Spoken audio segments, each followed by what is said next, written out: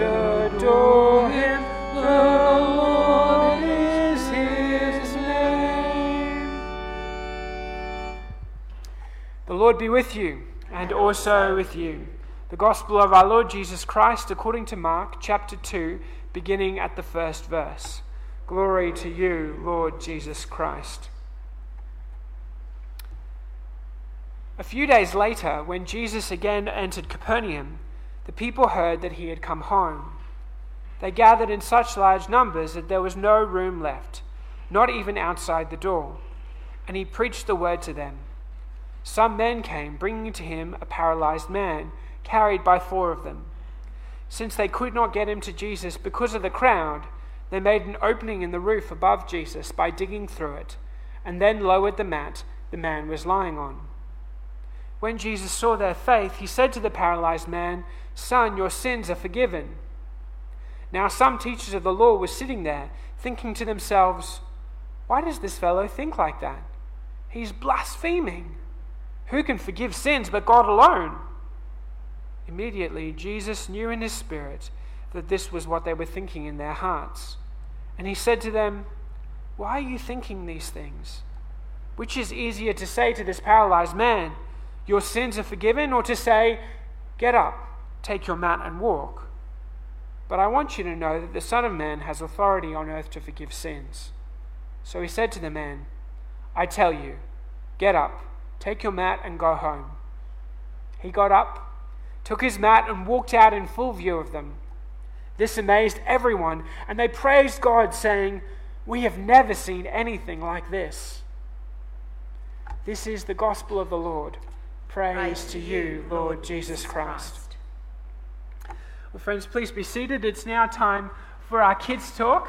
And I know a lot of us are of ripe age, and we don't have too many juniors with us this morning, mainly because our kids' our family service is launching today at 10 a.m, so a lot of our kids are going to be coming to that one. But you're so immersed in the adventures of Detective Zoe that I thought we'd treat you to our Kids Talk video all the same.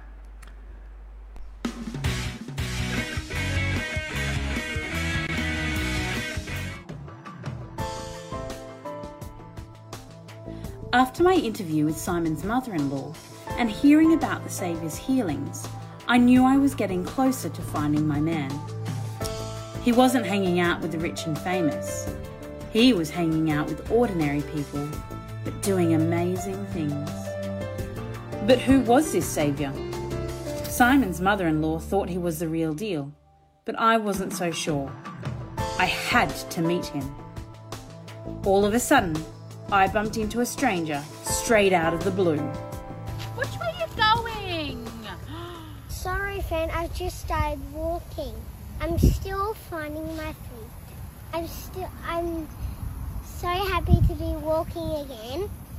Something even better happened. Started walking? What do you mean? You're a grown man. You should know how to walk by now. Yes, you'd think so, but he's been paralyzed all his life. All he's done for many years is lie on a mat. Oh, gosh. That sounds terrible. What happened next? I'll let Fred tell you. It's her story. Hi there, I'm Fred. I'm Percy's best mate. But life has been hard for Percy. He's been paralysed all his life. He's so kind and caring, but he hasn't been able to join us for bushwalks or swimming. The other day, we heard about this saviour guy, so me and Percy's friends picked him up and took him over to that place. And then what happened? When we got to his house, it was chock-a-block. They were coming to him for prayer. There was no way we were getting in. So what did you do? We made a hole in the roof. You vandalised the house? Well, yes, but what else could we do? So we lowered him into the house. Percy had to meet him, so we lowered him through the roof and laid him before the saviour. Then he did the best thing ever. What was that? He forgave Percy's sins. What? Didn't you go to get him healed? Yes, but forgiveness is much more important. Hold up. How is the Saviour even allowed to forgive sins? If I hurt you, you can't forgive me, and you can't forgive me. Only you can forgive me. So how does the Saviour forgive me? That's right. That's exactly what the crowd said. And Percy was just lying there. Some good that was. He could forgive your sins, but he couldn't help him to walk. But that's just it, Detective. After forgiving Percy's sins, he said to the whole room, to show you that I have authority to forgive sins, watch this. Then he said to Percy, take up your mat and walk. And he did. And could you? My legs are strong. I jumped up and I walked out of that room. Now I'm friends with God again. Yay! I'm forgiven. A likely story. I think this sounds too good to be true. It does, Detective. But that's our story, and we're sticking to it. Me too, Detective. Got to meet this Saviour guy. He's awesome. I thank the young friends for their time. They didn't know where the Saviour was either, but they were trying to find all of their friends and tell them about him. Who did he think he was for giving sins like that? How had he made the man walk? Why was I talking to myself all the time like this? These questions had answers, and most of them were to be found on the trail of the Saviour.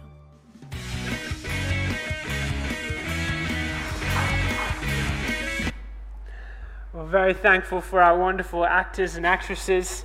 We're hoping that Detective Zoe might catch up with the Saviour one day, but she sure is taking a deep dive into his story.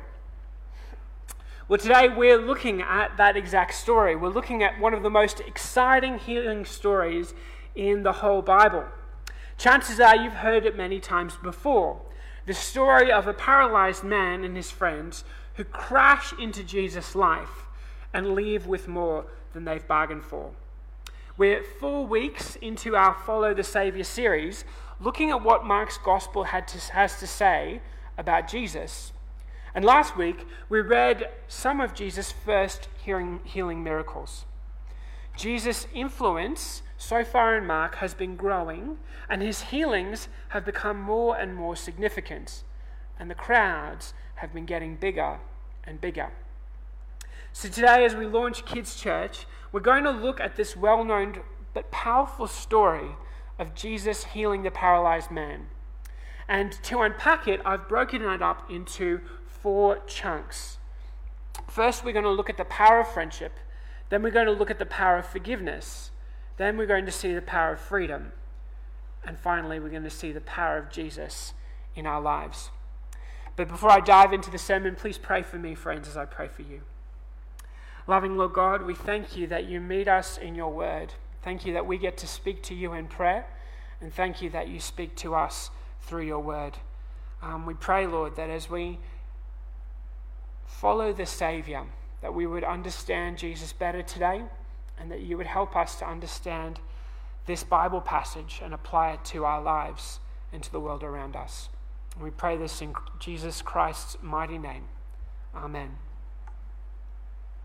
So, in the beginning of Mark, in verse 1 of Mark 2, we see the power of friendship.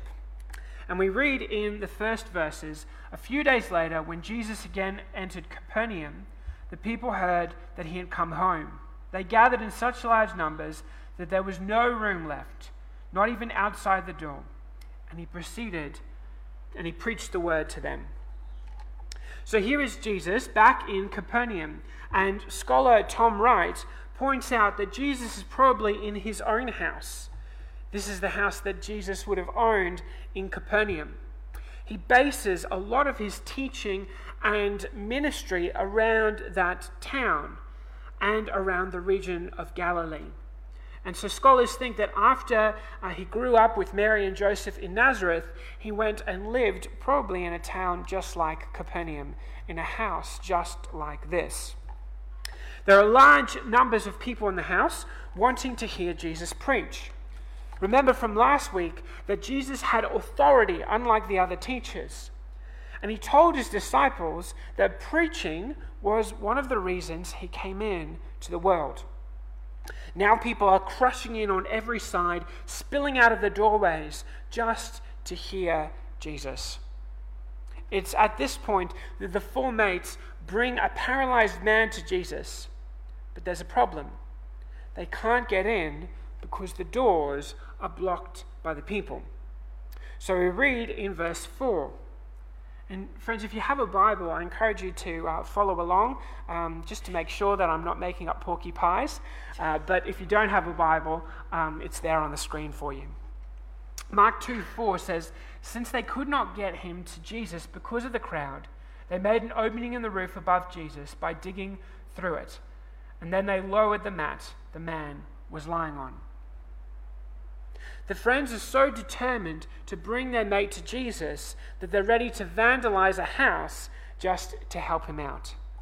Houses at the time were made of mud and bricks, and the roofs were latticed with sticks and then thatched with grass and then covered with mud.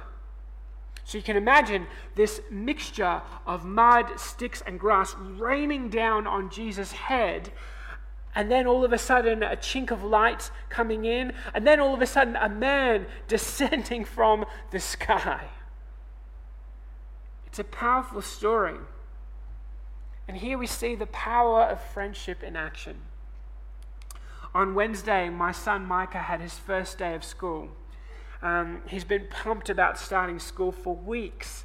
But last week he confessed to me that he was feeling a little bit scared because he didn't know how he was going to make any friends. So we dropped him off, and we were praying that school would go smoothly for him. We went to his classroom, we hung his bag up, we labelled his fruit. Apparently that's something you have to do at school these days. We had to write a name on his fruit. Then we found his name tag, and we took some photos, and then we came to the point of no return. We realised it was the point where we needed to leave Micah. And Zoe and I got a little bit emotional, we got a little bit choked up, and we were ready to say our goodbyes, but then Micah just tore off, and he went and sat down on the carpet with some of his friends. And with that, the power of friendship melted all the anxiety and the tension. It was awesome as we saw the power of friendship. Micah forgot about his worries and about saying goodbye to his parents because he was with his friends. This is why Mark tells us that Jesus was impressed by their faith. Whose faith? Probably not the paralytic's. He can't really move. It's the faith of the friends. They were willing to do what their friend needed to make him well, to bring him to Jesus. And this is the power of friendship. This is why, friends, at church, we shouldn't just be friendly to people around us. We need to invest in relationships with the people around us. It takes time, it takes energy, and perhaps a coffee or a dinner. But as we invest in friendships, our lives become fuller and our hearts become bigger. Notice it's not about the number of friends. Some people make lots of friends. Some people only make a few deep, really well-known personal friends. Whether you're an introvert or an extrovert will depend on how you build relationships. But we're all called in Christ to forge powerful friendships. And as we build those friendships, as we develop those relationships, we can bring our friends to Jesus, and Jesus will do the rest. It's the power of friendship that gets this man to Jesus, and Jesus takes it further by showing everyone gathered there the power of forgiveness. Now again, I encourage you to look in your Bibles at verse 5 as we read, "When Jesus saw their faith, he said to the paralyzed man, 'Son, your sins are forgiven.'" Now at first it seems like a total downer. The man wasn't brought to Jesus to be forgiven. Everyone in that room can see that this man's problem is his paralysis. Come on, Jesus, don't you see? This man didn't come for forgiveness. He came for healing. And notice that after Jesus pronounces this man's forgiveness, guess what? He's still lying there paralyzed. He's still lying on his mat, unable to move. Nothing about his immediate circumstances have changed. Rather than impress the crowds, Jesus makes them angry. And we read in verse 6, "Now some of the teachers of the law were sitting there, thinking to themselves, 'Why does this fellow think like that? Why does he talk like that? He's blaspheming. Who can forgive sins but God alone?'" They've got a point. If I get Neil up and body slam him this morning, and then after the service, I come up to Yvonne and say, "Yvonne, I feel really bad about body slamming Neil. Can you forgive me?" She's going to say, "No, you need to go to Neil for forgiveness. He's the one who's hurt."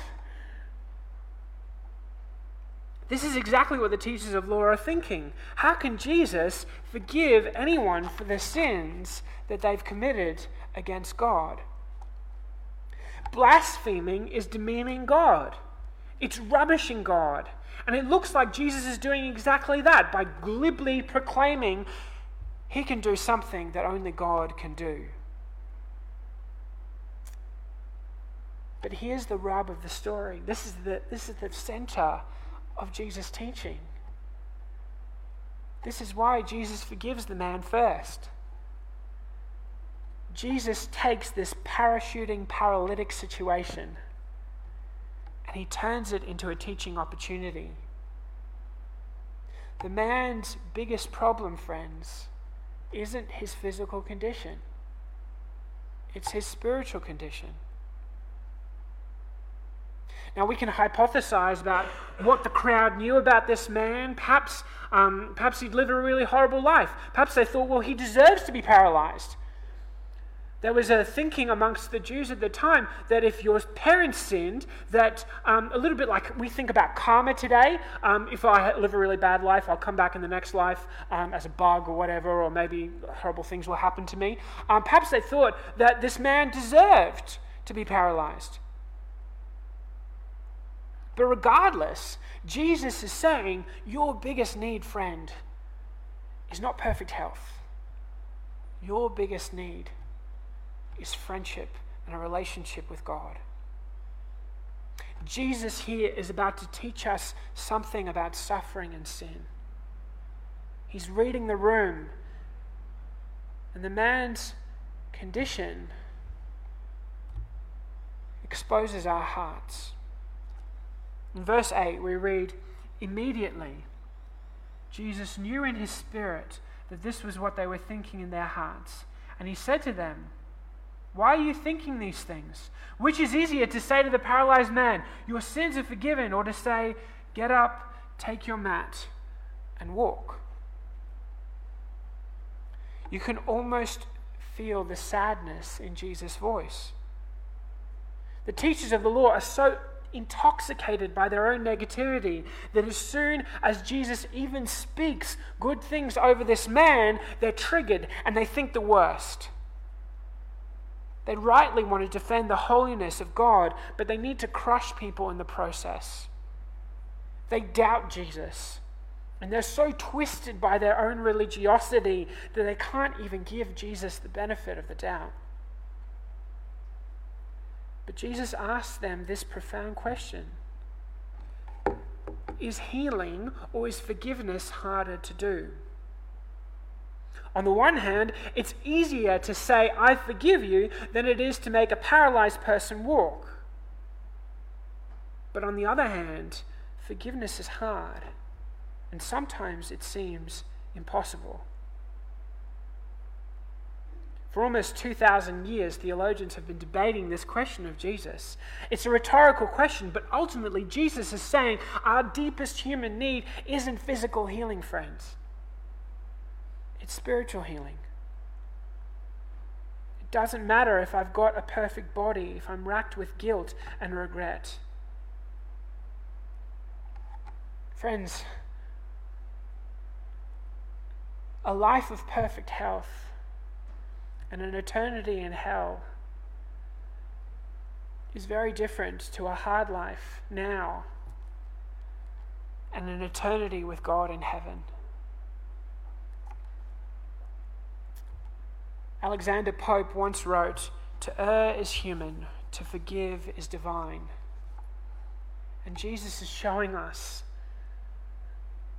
that forgiveness from God is what we truly need in life. Jesus heals the man spiritually to show us the power of forgiveness. And then he shows us his power to forgive spiritually by healing the man physically. The man only comes for temporal relief, but Jesus gives him forgiveness for all eternity. This spiritual healing gives him ultimate healing and shows us the power of freedom. See, Jesus is showing us something here about the power of freedom. Freedom, ultimate freedom, is found in God alone. Mark continues in verse 10 by quoting Jesus, "But I want you to know that the Son of Man has authority on earth to forgive sins." So he said to the man, "I tell you, get up, take your mat and go home." He got up, took his mat and walked out in full view of them all. Here Jesus brings home his point. Whoever you are, whatever we think we want, what we truly need is peace with God. While the skeptics in the crowd doubt his authority to forgive, Jesus won't let their toxicity reign. He proves his authority by healing the man. The paralyzed man who was lowered into the room now walks out of the door free and healed. It's a glorious glimpse of the good news of Jesus in a nutshell. We come racked and desperate. We leave forgiven and we go into life free. Friends, when we finally humble ourselves enough to bring ourselves to Jesus, or perhaps even let others bring us to Jesus, so often we bring him our wants. God, make me rich. God, give me a girlfriend. God, give me energy. God, heal my body. God, give me a job. We come to God with our wants, but so often God gives us something totally different.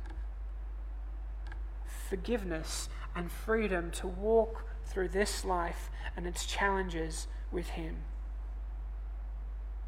We may want things like physical health, but what we need is a relationship with God. Jesus could have healed the man right there, and he could have got up and took on his mat and walked, and he would have left without the greatest gift that Jesus has to offer. But he does it the reverse. And you can imagine the energy in the room as Jesus forgives the man and then heals him. You can imagine the man slowly using back muscles he hasn't used in ages, propping himself up with leg muscles that are stiff and sore, and with arms bending down that he's never used. He picks up his mat and walks through the dumbfounded crowd. He then passes through the doors and through these crowds like the parting of the waters of the Red Sea. And outside he embraces his friends. We don't know his name. We don't know what he did next. Did he join the local hockey team? Did he join Jesus' disciples? Who knows? Whatever happened next, Jesus shows us that he has the power to forgive and the power to free us from the things that truly oppress us. Wherever Jesus goes in Mark's gospel, the freedom of the kingdom breaks in and spiritual healing flows out of Jesus like the purest water. Friends, this is why we're making the effort to restart Kids Church every week this this week. It's a lot of work for our volunteers and parents. But we believe the thing our kids truly need is Jesus. There are so many demands and distractions for families right now, and church often seems like way too much effort. But as a church, we realize that God doesn't have grandchildren, only children. If I'm a Christian, I can't rely on my Christianity to somehow flow onto my children. I need to actively disciple them. We as a church need to partner together to make sure that our children become children of God, and our grandchildren and their grandchildren. If we never share our faith and encourage our children in our lives to find their own connection with Jesus, then they may miss out on the freedom he offers. It's that important, friends. So I want to encourage you today to speak to myself, Zoe, or Judy in the office. She's doing the live stream today, but she's in the office most days. And perhaps you can have a talk with us about how you can be involved in kids' church or youth. Perhaps you can help with kids' talks, or perhaps you can pray weekly for our kids and volunteers. Perhaps you can help with a meal, or you can help prepare craft items. Whatever the giftings you have, we all have a role in discipling the next generation of followers of Jesus, so that they might experience the power of Jesus to bring freedom and hope into our world. It's a joy today that in the 10 a.m. service, and you're very welcome to stick around and see this, we're going to commission our kids' church volunteers, and we're going to pray for our kids that they might discover the freedom found in Jesus. And we do this through the power of Jesus. The final verse of our reading from Mark 2 says, "This amazed everyone, and they praised God, saying, 'We have never seen anything like this.'" Notice this seals the controversy that we see in this passage. Notice that Jesus healed the man, but who is getting the praise? God. The people are saying something incredibly profound about Jesus. They're saying Jesus is God. They're saying Jesus is Lord. This is what we see within the Trinity. We believe in one God who we meet in Scripture as three distinct persons: Father, Son, and Holy Spirit. Why does Jesus have authority on earth to forgive sins? Because he is God. No one has power to forgive sins but God alone. That's what the crowd say. And Jesus is saying, yes, that's why I can forgive this man. With the Father and the Holy Spirit, we are united in power, purpose, and vision. Mark is showing us that not only does Jesus have power to heal physically, but he has power to heal spiritually, to forgive sins. The paralyzed man's world is transformed through one encounter with the living God. This encounter will in turn lead Jesus on a path of no return. As he teaches like this, as he heals and forgives, the power brokers will get angrier and angrier. They will oppose him more strongly and try to trip him up again and again. Jesus came into the world not just to heal the man, but to forgive him. How does he forgive him? By dying on a cross. Jesus forgives the man now, but he will die for his forgiveness on a cross at Calvary about 3 years later. He does this so that ultimate healing and forgiveness might be ours. So friends, as we give thanks for the power of friendship, as we drink deeply in the power of Jesus' healing and forgiveness, and embrace the freedom found in him. Let's recognize that Jesus is powerful to give us everything we truly need. Let's keep making friends in our community and keep bringing people of all ages to meet Jesus. Let's take hold of the power available to us by Christ through the Holy Spirit, and let's share it with the world. Let's partner with Jesus and see him transform the world around us. In the name of the Father, the Son, and the Holy Spirit.